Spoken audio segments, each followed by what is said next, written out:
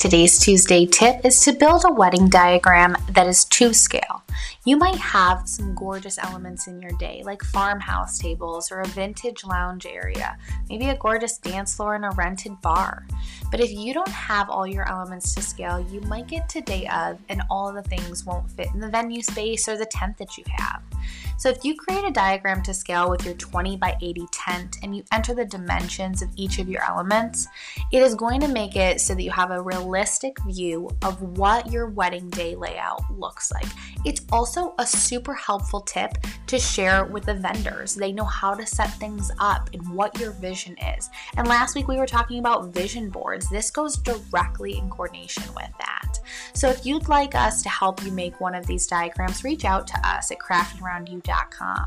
For more tips and tricks, check us out on the website, on Instagram, Facebook, any of our social media, and we'll see you next week.